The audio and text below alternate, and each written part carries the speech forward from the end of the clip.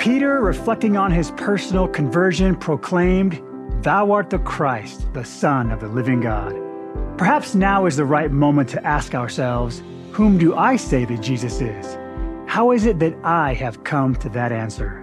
With each passing day, as you and I choose to deny ourselves, take up our crosses and follow Christ, our witness of his divinity will grow stronger and stronger. I invite you to join us in our study today and encourage each of us to request divine understanding that the Spirit may teach us individually and specifically. Welcome to Come Follow Up. I have a chance to share my testimony almost every day at work.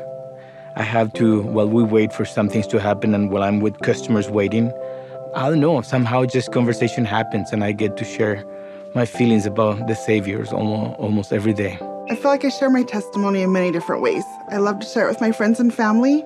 It is who I am. I love my testimony, and it's my most prized possession. I strengthen my testimony by praying every day or reading my scripture or going to the temple. I do all the simple things that the prophets counseled us to do.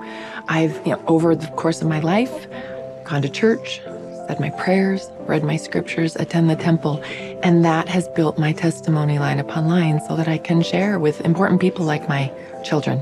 I strengthen my testimony by doing hard things, by trying my faith, by doing something I may not think I can do, whether it's a calling or maybe something at work or at home that requires faith and hope. Welcome, everybody. My name is Ben Lomu, and I am your host. Our gospel scholar for today is Dr. Gay Strathern. Dr. Strathern is an Associate Dean of Religious Education at BYU and has been a faculty member at the BYU Jerusalem Center. She has a PhD in religion with an emphasis on New Testament and Christian origins from Claremont Graduate University. She was born and raised in Redcliffe, Australia. Gay, welcome. Thank you, Ben. It's good to be here. And seated next to Gay is our special guest, Morgan Jones-Pearson. Morgan keeps herself busy as the host and producer of Deseret Books All In podcast, as well as a contributing editor for LDS Living. Morgan, so happy to have you here today. Thank you. It's so good to be with you both.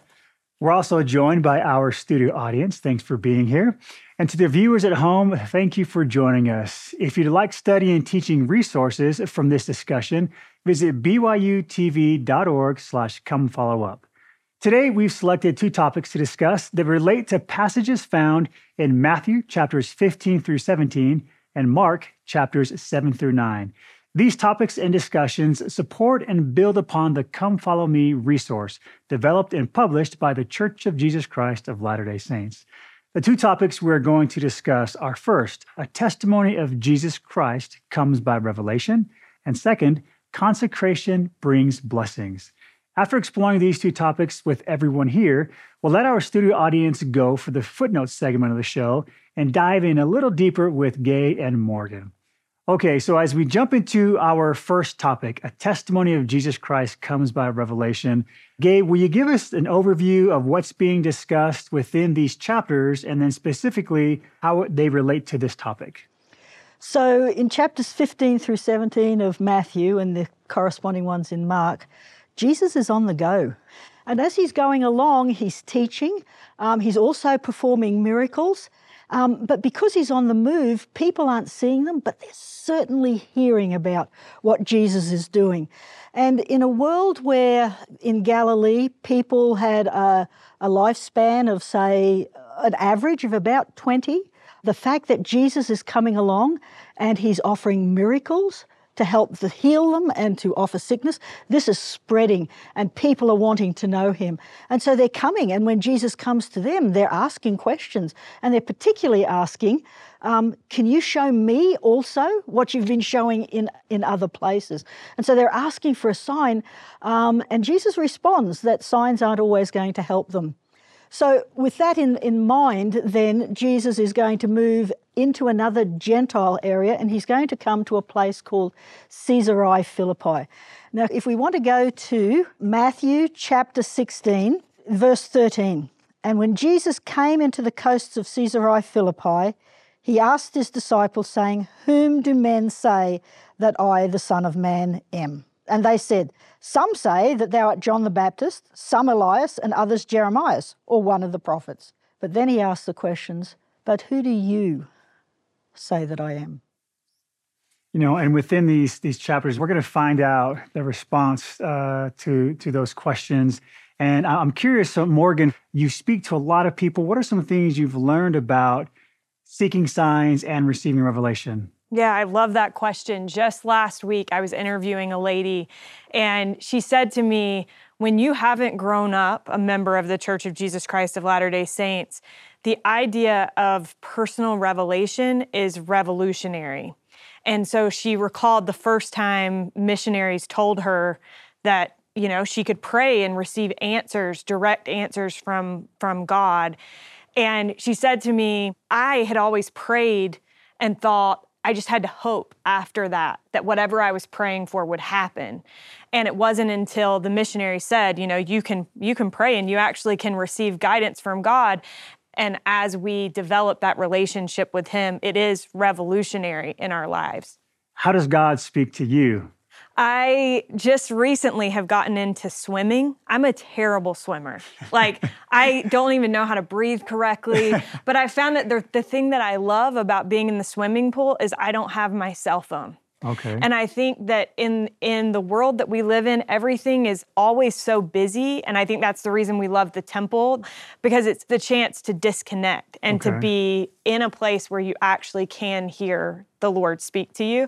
And the swimming pool has become this weird other place for me where I'm like, I leave my phone over there and it's just me in the water. And so I think whatever it is that can allow us that quiet place, because Satan is loud, I think, and causes anxiety in us. Mm-hmm. And we need to create space for the Lord to speak to us. And within these chapters, Gay, the Savior's trying to warn against seeking signs and how to receive proper revelation. So Christ asked the disciples two questions: whom do men say that I am? And then more specifically directed at Peter, whom do ye say that I am, on a very, very personal level. Can we talk about their responses, and how do we get to that point where we can make such a powerful declaration that Peter makes? So first, can I just say this question, who is this Jesus, is not just an ancient question, right? In 1988, Time magazine, their front page asked the same question: who is Jesus? The question hadn't changed like in 2,000 years. And in the pages of Time magazine, they had all of these scholars who were saying and giving their answer to who was Jesus. And I want you to see how you feel about what they say. So some said, well, he was a Hellenistic cynic philosopher. Others said he's a Galilean revolutionary, an itinerant sage, an apocalyptic prophet, or an inspired rabbi. Right? All of them, I think, are true at a certain level, but there's something missing there. Who is Jesus? And so what they're saying here isn't too different than what the disciples are saying the people in Jesus' day said. They're also saying, who is this Jesus? He's a man. They're at least saying he's an inspired man, but they're seeing it as a man. So that when Jesus then turns and says, but Peter, who do you think that I am? He says, thou art the Christ, the Son of the living God. Right? That's very, very different than how the people in Jesus' day, or even the scholars today, are going to say, because they're adding this Jesus is the Christ, the Son of God. Morgan, how important do you feel it is for us to ask this question? And then on a more personal level, how important is it for you to ask yourself that question and answer it for yourself? Yeah, well, I think knowing who Christ is, it changes everything. It's paradigm shifting for all of us if we can gain that witness for ourselves. For me personally, I feel like coming to know Christ helps me understand how I can be adequate. When you know him, you know yourself, and the way that you interact in the entire world changes. I would love to hear some thoughts from the audience. How have you come to find out that Jesus is the Christ? Kimberly. As a child, I had to have open heart surgery. And I went through a very special experience where I was alone and afraid. And I was only 10 years old, and it was one particularly scary night. And I had a really special sacred experience in that room with my Savior. And I feel like that experience has been made to touch my whole life. I've always been able to turn back to that anytime times are hard, and I know that my Savior is with me at all times. Kimberly, why do you feel it is so important for individuals to find out for themselves that Jesus is the Christ? I think everyone needs their own personal testimony to know that he is there just for them, and to know that you can call on him at any time and that he understands your pain, no matter what you're going through. I love that response because it really does show us the importance as individuals. We do need to find out. Howard W. Hunter has a beautiful quote about this. He says, "Our personal salvation depends on our answer to that question and our commitment to that answer. We must each answer the question for ourselves. If not now, then later. For at the last day, every knee shall bow and every tongue shall confess that Jesus is the Christ." Our challenge is to answer correctly and live accordingly before it is everlasting too late. President Hunter adds a lot of weight to the importance of answering this question when he says our personal salvation depends on that. And so I think that it's natural sometimes to feel like, okay, well, how do I really know if I've received that answer? And we had a question that came in from one of our viewers. I'd love to get some of your thoughts on it. My name is Jared Pinargote. I am from Nashville, Tennessee. And my question is, are there any sources of revelation that we shouldn't trust? And if so, how can I make sure that the revelation I receive about Jesus Christ being my Savior is something that I can trust on and build my life around? That's a good question. How do you trust sources of revelation? How do you confirm that revelation that we receive? I think one of the biggest answers to that question about how do I tell, the first thought that came to my mind was, is it something that invites you to do good? Mm-hmm. Because the scriptures tell us, if it inviteth and enticeth to do good. But on the flip side, I think we can receive personal revelation from a lot of different sources. We have people that will say to me, I had a question and I listened to your podcast and it answered my question. And I'm like, that's awesome. I'm really glad. But sometimes I worry. I'm like, well, if all you're doing for scripture study is listening to a podcast, then we may have a problem. Yeah. And so recognizing where different voices are taking a place in your life, the voice that I want the loudest is the voice of the Lord. And where do we get that? We get it from the scriptures. Mm-hmm. So I think it's important to pay attention to whose voice am I giving the most credence to in my life. And even a show like Come Follow Up, hopefully this isn't the source of your Come Follow Me study. Hopefully, it's a resource. It's a resource. Right. And that's what all these resources are meant to help support what is happening with you as an individual and family in the scriptures, receiving that personal revelation. Can you talk to us about some of the things you've learned about the variety of ways that we can hear him? For sure. So it's interesting, the podcast came out in October of 2018. In almost every interview, I started to notice that people would tell me, President Nelson invited us to pay attention to how we hear him. And as a result of that, this is what has happened in my life. And they were all different. And so I think it's interesting to recognize that we do have a living prophet and that his counsel can bless our lives. And one of the ways in which it blesses our lives is, and I think President Nelson is particularly good at this, is he extends a lot of invitations and asks us to take things into action. And so because he invited people to do that, they started to see all the different ways that the Lord communicates to them. And I love the suggestions that President Nelson gives that can be helpful to all of us who are seeking to hear him more in our lives. He says we can hear him with your heart instead of your ears. Hear him by unplugging and slowing down. Hear him in the scriptures. Hear him in small and simple ways. It's almost like an evolution of how you receive and how you learn how to receive revelation. Sometimes we may get frustrated that we don't get the answer right away because it is a process. And with patience, just like with Peter, that revelation will come. Thank you both for sharing with us on our first topic. A testimony of Jesus Christ comes by revelation. For the audience, Thank you so much for sharing your experiences in that spirit with us as well. And for you at home, when was a witness of Jesus revealed to you? Share with us on Facebook and Instagram. Consecration means you give it your all. You put all that you have into worshiping Christ. Consecration means 100%. It just is, there's no holding back. Not 99%, but it's all or nothing. I can show daily consecration by doing the things that the Lord wants me to do, like praying every day, going to the temple, reading my scripture, have family home evening, all those little things that it will increase my faith. The blessings I feel I've received from living a consecrated life is just happiness. I feel like it just makes me happy and makes my relationships better with my family and my friends and gives me more opportunities than I ever would have thought of myself, because I know that Heavenly Father just has the bigger picture and I just see a little tiny bit.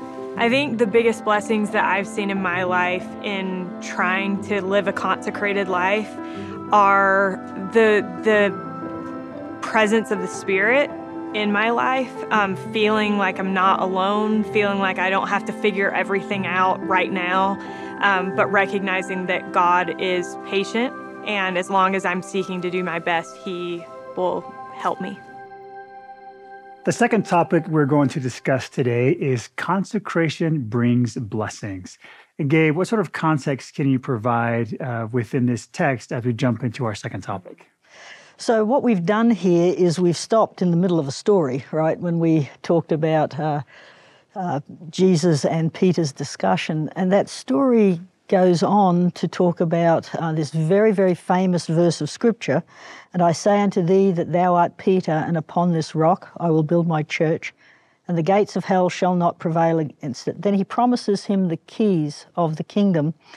And then notice in verse 21, I jump down, from that time forth began Jesus to show unto his disciples how that he must go to Jerusalem and suffer many things of the elders and the chief priests and the scribes, and be killed and be raised again on the third day.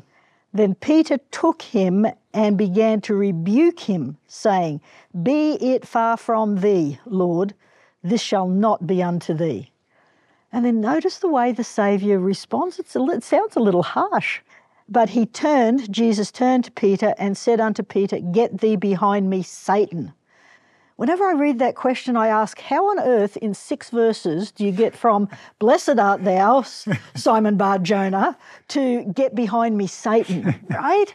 And we get this sense here that for the first time in Matthew now, he is clearly now going to be focused on going to Jerusalem and knowing what's going to happen in Jerusalem, and he's declaring publicly that he is going to die there.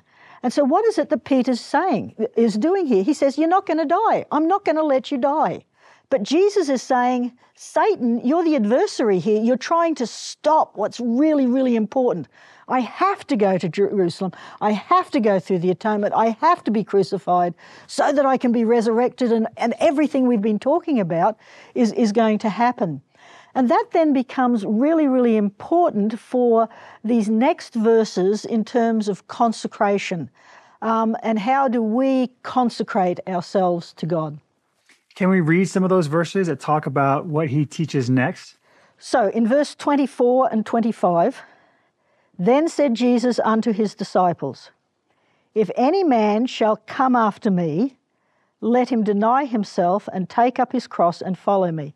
Now, the come after me and the follow me are both technical language where Jesus is inviting the people. It's a call to discipleship. I want you to be my disciples. And then he says, if you're going to be my disciple, let him deny himself and take up his cross. The cross as a symbol of Christian discipleship is not something that happens in the 4th century. This starts with Jesus. He's the one using the image and saying the cross is the sign of discipleship. Luke actually says that take up the cross daily. And I've thought about that a lot in terms of what does that mean? Obviously, a cross is one of suffering, commitment. And what does it mean for me to take up my cross? I like to use the phrase, I draw my line in the sand and say, here I stand. Whatever the world says, what the world is trying to get me to do, this is my line. I stand here and I have chosen to stand shoulder to shoulder with the Lord's anointed. Morgan, can't you feel that Gay has drawn that personal line in the sand herself? I love how she speaks about these verses, and you have a personal connection to these verses as well. Do you mind telling us what you gained from this? Yes, I love these verses, particularly verse 25, where it says, "For whosoever will save his life shall lose it, and whosoever will lose his life for my sake shall find it." When I was like 15 years old, my mom and I went to Time Out for Women in North Carolina, and we picked up this book, and it was by Jane Clayson Johnson, and in it, one of the first chapters has this quote by Mother Teresa. "I am like a little pencil in God's hand. He does the writing. The pencil has nothing to do with it. The pencil has only to be allowed to be used." And for some reason in my little like 15-year-old mind, that like went off and like lit something on fire for me. And the cool thing is, fast forward like 10 years later, I was writing faith feature stories for Deseret News, and it hit me that quite literally God had given me the opportunity to be a pencil in his hands. My plan for my life was to like graduate from BYU and immediately get married, and it didn't work out that way. And for me at times, like it felt like a cross, not getting the life that I thought that I wanted. But I can look now and see that God made so much more out of my life than I ever could. So there's another quote that I really love by Ezra Taft Benson. And this one says, "Men and women who turn their lives over to God will discover that he can make a lot more out of their lives than they can. He can deepen their joys, expand their vision, quicken their minds, strengthen their muscles, lift their spirits, multiply their blessings, increase their opportunities, comfort their souls, and pour out peace." And to me, like I read that list of blessings, I'm like, who wouldn't want that? Mm-hmm. Who wouldn't want all of those things? But it requires that turning your life over to God and saying, I just want to be a pencil in your hand. Mm-hmm. A pencil can make mistakes. It can be erased. It can try again. It wears down. Exactly. And all that God asks is that we try to be used by him. And as we do that, we find so much more than we can make out of our lives on our own. And I think that that's really what consecration is. Consecration means it is something that is dedicated to God. And with animals in the law of Moses, we consecrated the animals to Lord. Here's the opportunity for me to say, no, this isn't on the animals. This is my choice. And I choose to dedicate my life to God. Well, let's get some examples from the audience. As you have dedicated yourself to God, how has he been able to make more out of your life than you could have on your own? Lane. I remember when I was a new medical student and I just got married, come home from my mission, and we made the decision that we were going to start our family. And it seemed crazy at that time to make that decision. But that's what we felt that the Lord wanted us to do. And it was really challenging. But now as I look back, just feel so grateful for the blessings that has brought to us. We have 7 children now who are all adults and going their own way. But what a wonderful blessing that was. And I'm just so grateful that first the Spirit prompted us to make that decision, to make that choice, and to realize how many blessings that have come to us from that decision. You know, and that really is an exercise of faith, this willingness to consecrate ourselves, to consecrate our lives to God. Can we talk a little bit, Gay, about just what consecration really is and what the Savior is trying to help his disciples to understand? So when it's talking here in 24 about if any man come after me and let him deny himself, this is what 2 non-Latter-day Saint scholars said. Our text drives home the point that disciples, and implicitly all believers, must not passively observe the Lord and what he does. They are not seated spectators watching from a grandstand. I love that imagery, right? The gospel of Jesus Christ and his church is about you and me. And it's what we do for it. And we have to take responsibility. We can't just be sitting passively hoping that things happen that we expect. So at some point, we've got to stand up and get down on the field and participate in the gospel of Jesus Christ. It's so easy to be able to say and to have difficulties in life or people challenging you or what. But I've got to say, I'm in here for the long haul. That doesn't mean that I have all of the answers. I have more questions than I ever had at this point in my life. But I have questions and I approach them knowing that one day, when I start to see as God sees, that eternal realm, then I believe, not maybe, then I'll be able to understand the questions that I don't have here and the things that I don't understand in life. It's okay to have questions, but use those questions and go ahead with faith. That's a cost of what it means to be a disciple. Thank you so much for sharing just of your testimony, and it just pours out of you. Morgan, what are some of your thoughts as we talk about what it means to yield up, to fully consecrate ourselves, our heart, our mind, our body, our soul, and dedication to God? It can feel really overwhelming to give everything that we have or to let God prevail. Elder Maxwell said, we give our all and he gives his all. And then Elder Maxwell said that's a pretty good exchange rate. And if we think about it in terms of what does God have to offer and what do we have to offer, and recognizing, I always talk about how we are making promises with someone that always keeps his promises. Knowing that, knowing who we're going in on this with, understanding what he has to offer, it really feels like a no-brainer. But at the same time, it's a lot easier in words than it is in practice. Yeah. And I think of the Savior, right? Isn't this what he's doing in Gethsemane? I don't want to do this. Right. If it be possible, take this away. Nevertheless, even though I'm having those feelings, nevertheless, thy will be done. Well, and Gay, when you were talking earlier, it made me think it does have to be a conscious thing, that decision to surrender to God's will for our lives. It's not a one-time decision. It's something that we do over and over again. Absolutely. And as you said, the blessings that come from that are immeasurable. Elder Uchtdorf has a great quote talking about what happens when we give our lives over to God. He says, those who wholeheartedly turn their lives over to our Savior and serve God and fellow man discover a richness and fullness to life that the selfish or egotistic will never experience.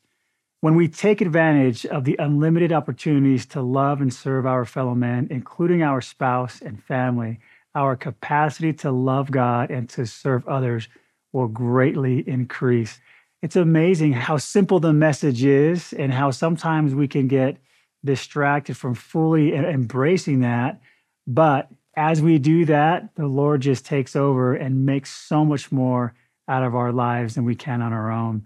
Thank you both for sharing your spirit, your testimony. And for the audience, you've been wonderful. Thanks for sharing your spirit with us today.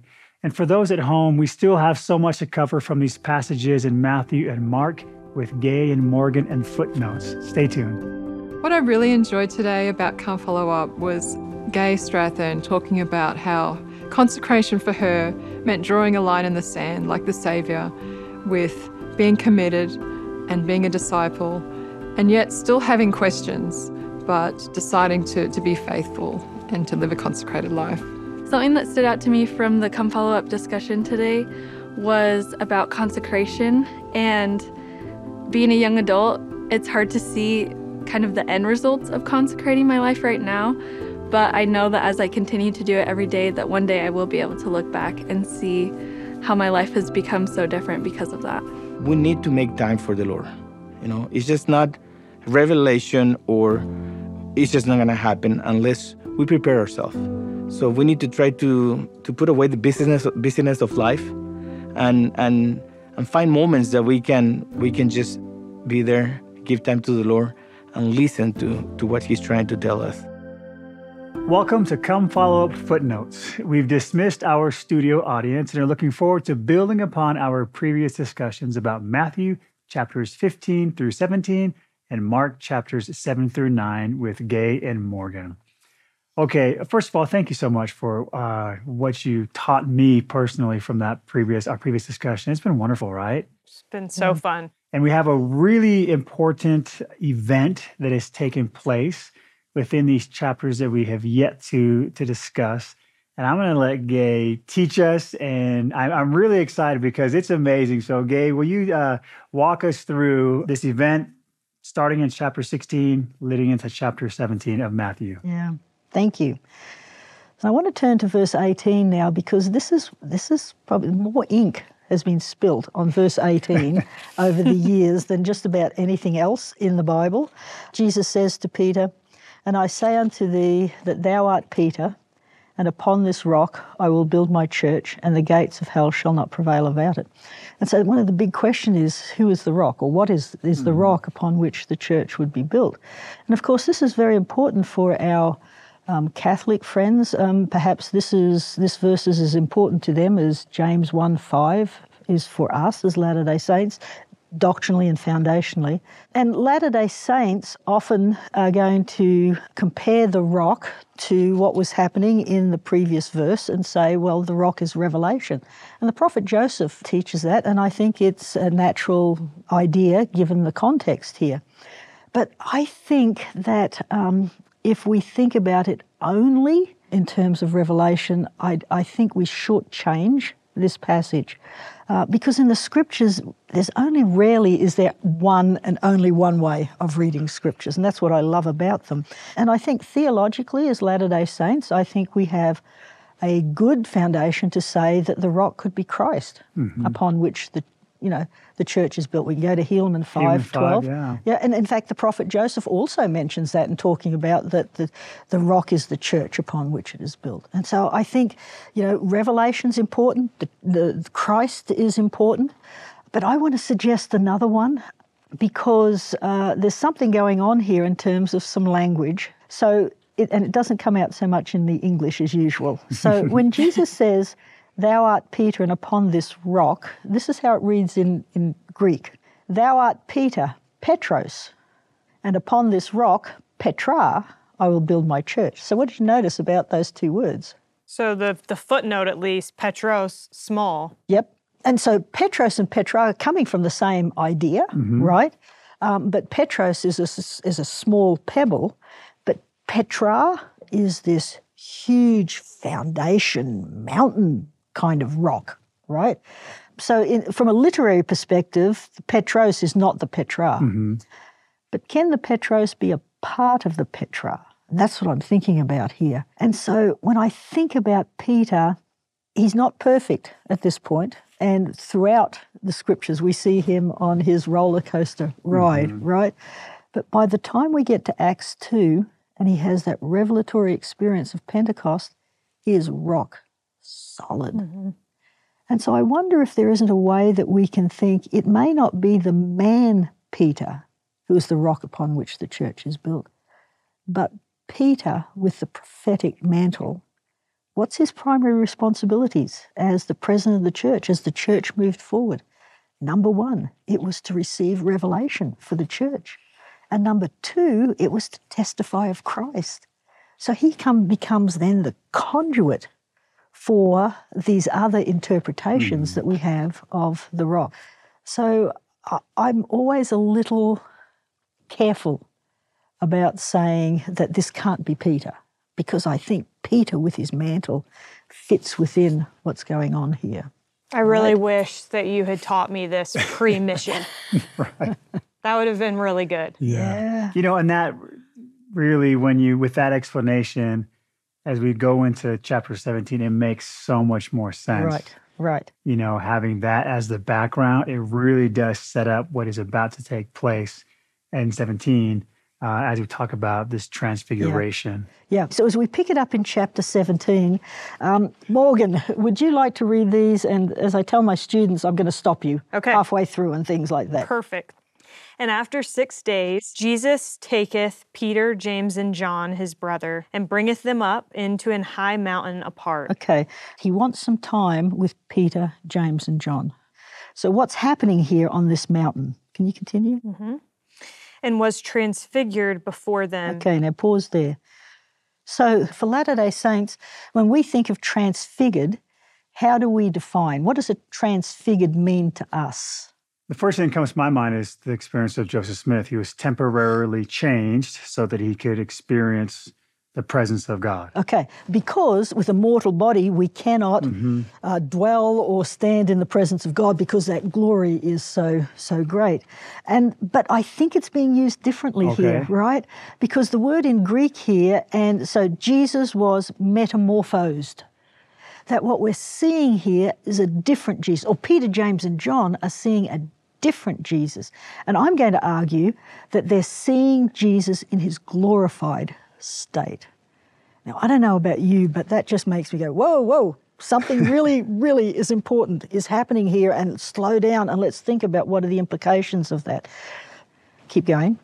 And his face did shine as the sun, and his raiment was white as the light. And behold, there appeared unto them Moses and Elias talking with him. Okay, so Elias here is really just the Greek form of the name Elijah. So we have Moses and Elijah. Because Elias can sometimes be used as a title, is that correct? Right, and it also can be a person who lived in Abraham's day, right? But usually it's used, at least in this biblical account, as a reference to Elijah. Okay. Now, can you think of anything that Moses and Elijah have in common from our Old Testament? Transfiguration. Well, yeah, they've been transfigured, right? They didn't die. Why didn't they die? Because God had a mission for them, and I would suggest that that's happening here. And I'm not sure I understand exactly why they needed a body to do what they're doing, but there's something important about this body going on. So Moses and Elijah come, and then keep going for us, please. Then answered Peter and said unto Jesus, Lord, it is good for us to be here. If thou wilt, let us make here 3 tabernacles, one for thee, and one for Moses, and one for Elias. Okay, now that's a really important verse. This idea of why does Peter say, let's make 3 tabernacles? That's suggesting to us that this event on the Mount of Transfiguration is taking place during the Feast of Tabernacles, right? This is an important thing during Sukkot or Tabernacles.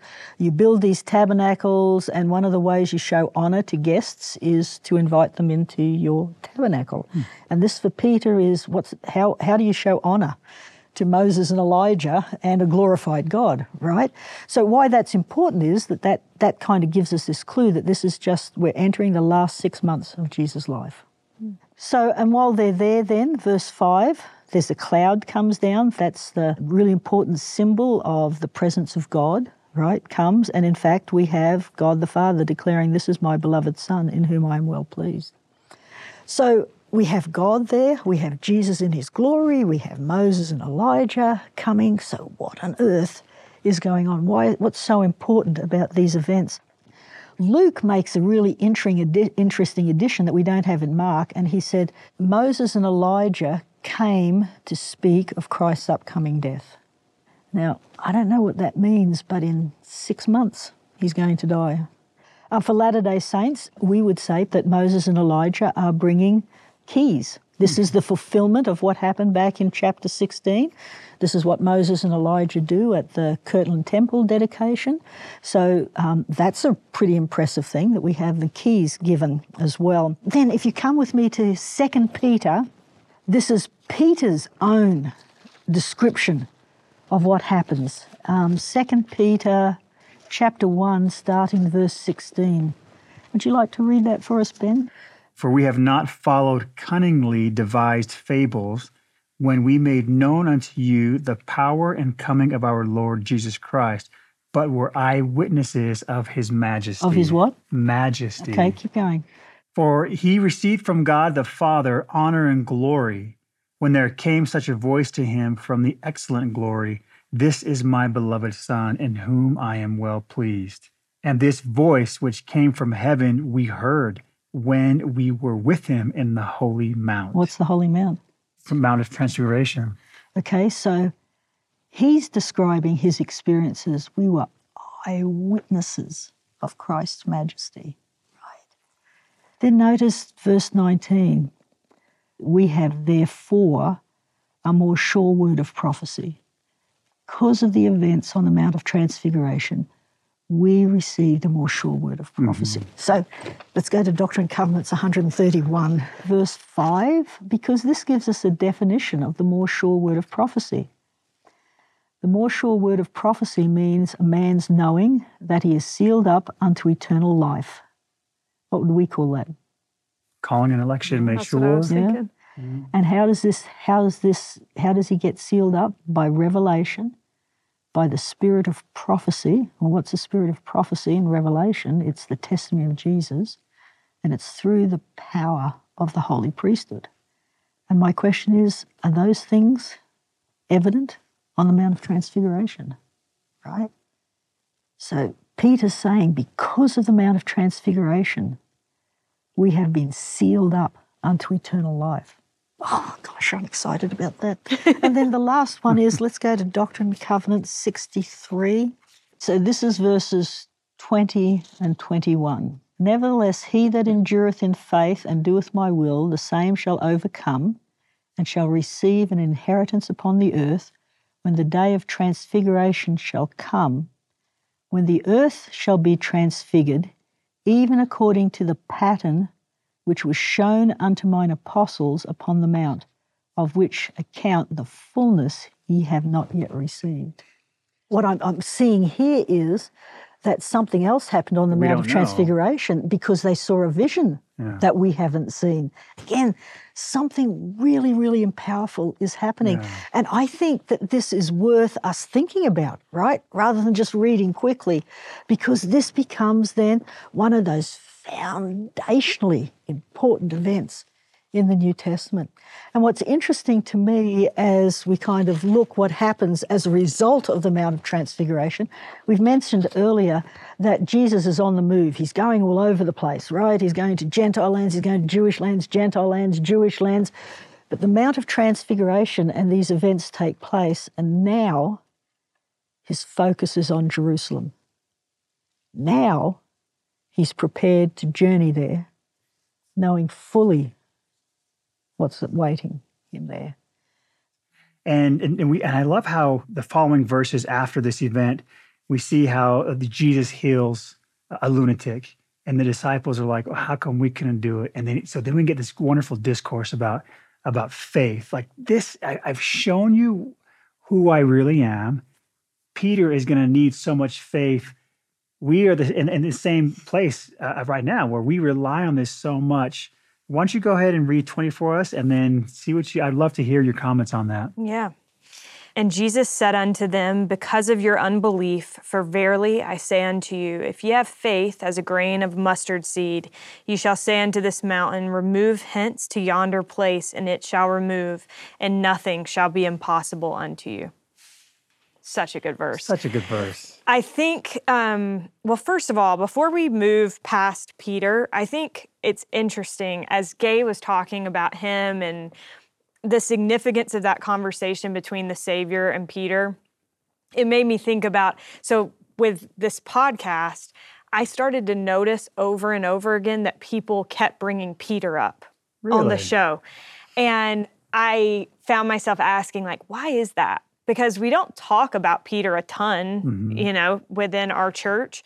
And then I started to notice that every time that Peter was brought up, it was like, I can be like Peter. Peter feels like something that is actually doable. We can relate to Peter. Yes, exactly. And we see how the Savior's like, you're not perfect. But I'm going to work with you. And Peter knows he's not perfect. And Peter has these moments of weakness, but then we see him come into his own. And that all leads up to this conversation which this scripture always reminds me of a talk that I read when I was a missionary. And it's by Richard C. Edgley, and who was the first counselor in the presiding bishopric. And in it, he says this about this particular verse. I have never witnessed the removal of an actual mountain, but because of faith, I have seen a mountain of doubt and despair removed and replaced with hope and optimism. Because of faith, I have personally witnessed a mountain of sin replaced with repentance and forgiveness. And because of faith, I have personally witnessed a mountain of pain replaced with peace, hope, and gratitude. Yes, I have seen mountains removed. And I remember reading that as a missionary, and it was right after we had just taught this lady about prayer, and she had prayed the most beautiful prayer. And I thought, that was a mountain. And we are able to see the same things that Peter sees. And in the same way that the Savior says to him, nothing shall be impossible to you, nothing is impossible to us. We'll have things that feel like mountains, but with the power of God, nothing is impossible. Yeah. And with Peter, the thing that I love there about him is that Jesus works with his potential, not always where he's at. And so for me, I long to think that even in the weaknesses, even in my sins, and the imperfectness of me, my hope is that God will also work not with where I'm at, but the potential that I have as his daughter. I want to be prepared so that one day I can stand before the Saviour and the Father, that they can encircle me in the arms of their love, and my hope is that they'll be able to say, well done, thou good and faithful servant. Enter into thy rest. And I'm not there yet, not even close. But that's what keeps me going. That's why I keep moving forward in the hope that there might be some of this Mount of Transfiguration in my experience as well with the Lord. I think that's the reason we love Peter, is because we also he gives us hope that we can get there and have that opportunity. And I was just thinking when you were talking, Gay, that I think it's a beautiful thing to want that and to want to stand before the Savior, because that means that you feel like you'd be okay in his presence. You know, you might need the transfiguration, but that you would be worthy of that experience. And I think that's a good place to be at in your life. Yeah. I'm fascinated as we talk about this, having the faith that it takes. In chapter 16, you know, we get these warnings about what can prevent us and what can derail us. How do we avoid some of these negative things that can creep into our life so that we can truly be all in? Well, I think it kind of goes back to what we were talking about earlier, in that it's who we're allowing to be the greatest influences on our lives. I think that word influencer is interesting. I actually hate it. But I think it's interesting because we have the ability to choose who we give influence to. Okay. And the truth be told is we're all influencers. We all have the ability to influence people within our sphere. And so it's a question of, you know, what kind of influence am I being, and who am I allowing to influence me in my life? To me, a big part of this is just priority. And I think that being all in as it relates to these verses really is to take up your cross. It's funny, in the footnote of verse 24, I noticed this as I was studying. It says, and now for a man to take up his cross is to deny himself all ungodliness and every worldly lust and keep my commandments. And all ungodliness and every worldly lust feels kind of lofty, you know, especially in our world where the world is just so loud. But if we can can take up our cross and deny ourselves of those things and give things their proper place. There's that quote by President Benson where he said that if you have things in their proper place, they'll either fall into place or drop out of your life. And I think that's absolutely true. So one of the questions that you ask in your podcast to your guests is to describe what it means to be all in. I would love to hear your response. What does it mean to you to be all in? So this is a tricky thing for me because it changes all the time. Okay. The biggest thing that hosting this podcast and thinking about this question a lot has taught me is the power of covenants. I've become obsessed with the idea that the greatest joy that we experience in life comes through making and keeping commitments. And the opportunity that God is giving us in giving us covenants to make and keep is the deepest form of joy, in recognizing how lucky I am to be able to make promises with someone that always keeps his. Then I want to do whatever he needs me to do. I want to take up my cross. I want to turn my life over to him. So I guess for me, what it means to be all in the gospel of Jesus Christ is to cherish my covenants. What about for you two? What does it mean to you to be all in the gospel of Jesus Christ? She's going podcast mode. Yeah, I'm turning the tables here. Okay. I would say amen. Yeah. Amen. I think there is a reason that President Nelson is asking us to not just make covenants, but to keep them. I think he sees some things that I don't think I see yet, but I know that the blessings that have come to me because I have made a choice that I want to keep my covenants and use them as my guiding light. I ran a marathon recently, and to answer your question, what does it mean to be all in? That's, for me, it doesn't start the day of the race. It starts months before. And it is easily the hardest physical thing that I've ever done. But I made a commitment, and I was going to do this. And I really, I wanted it bad. And there were moments where, even as you're running, you're thinking, why am I doing this? But I was all in because I had made the commitment. I had signed up for the race. I had paid for the race. I had all these months of training, miles and miles I had put into this. And there was no way I was going to quit.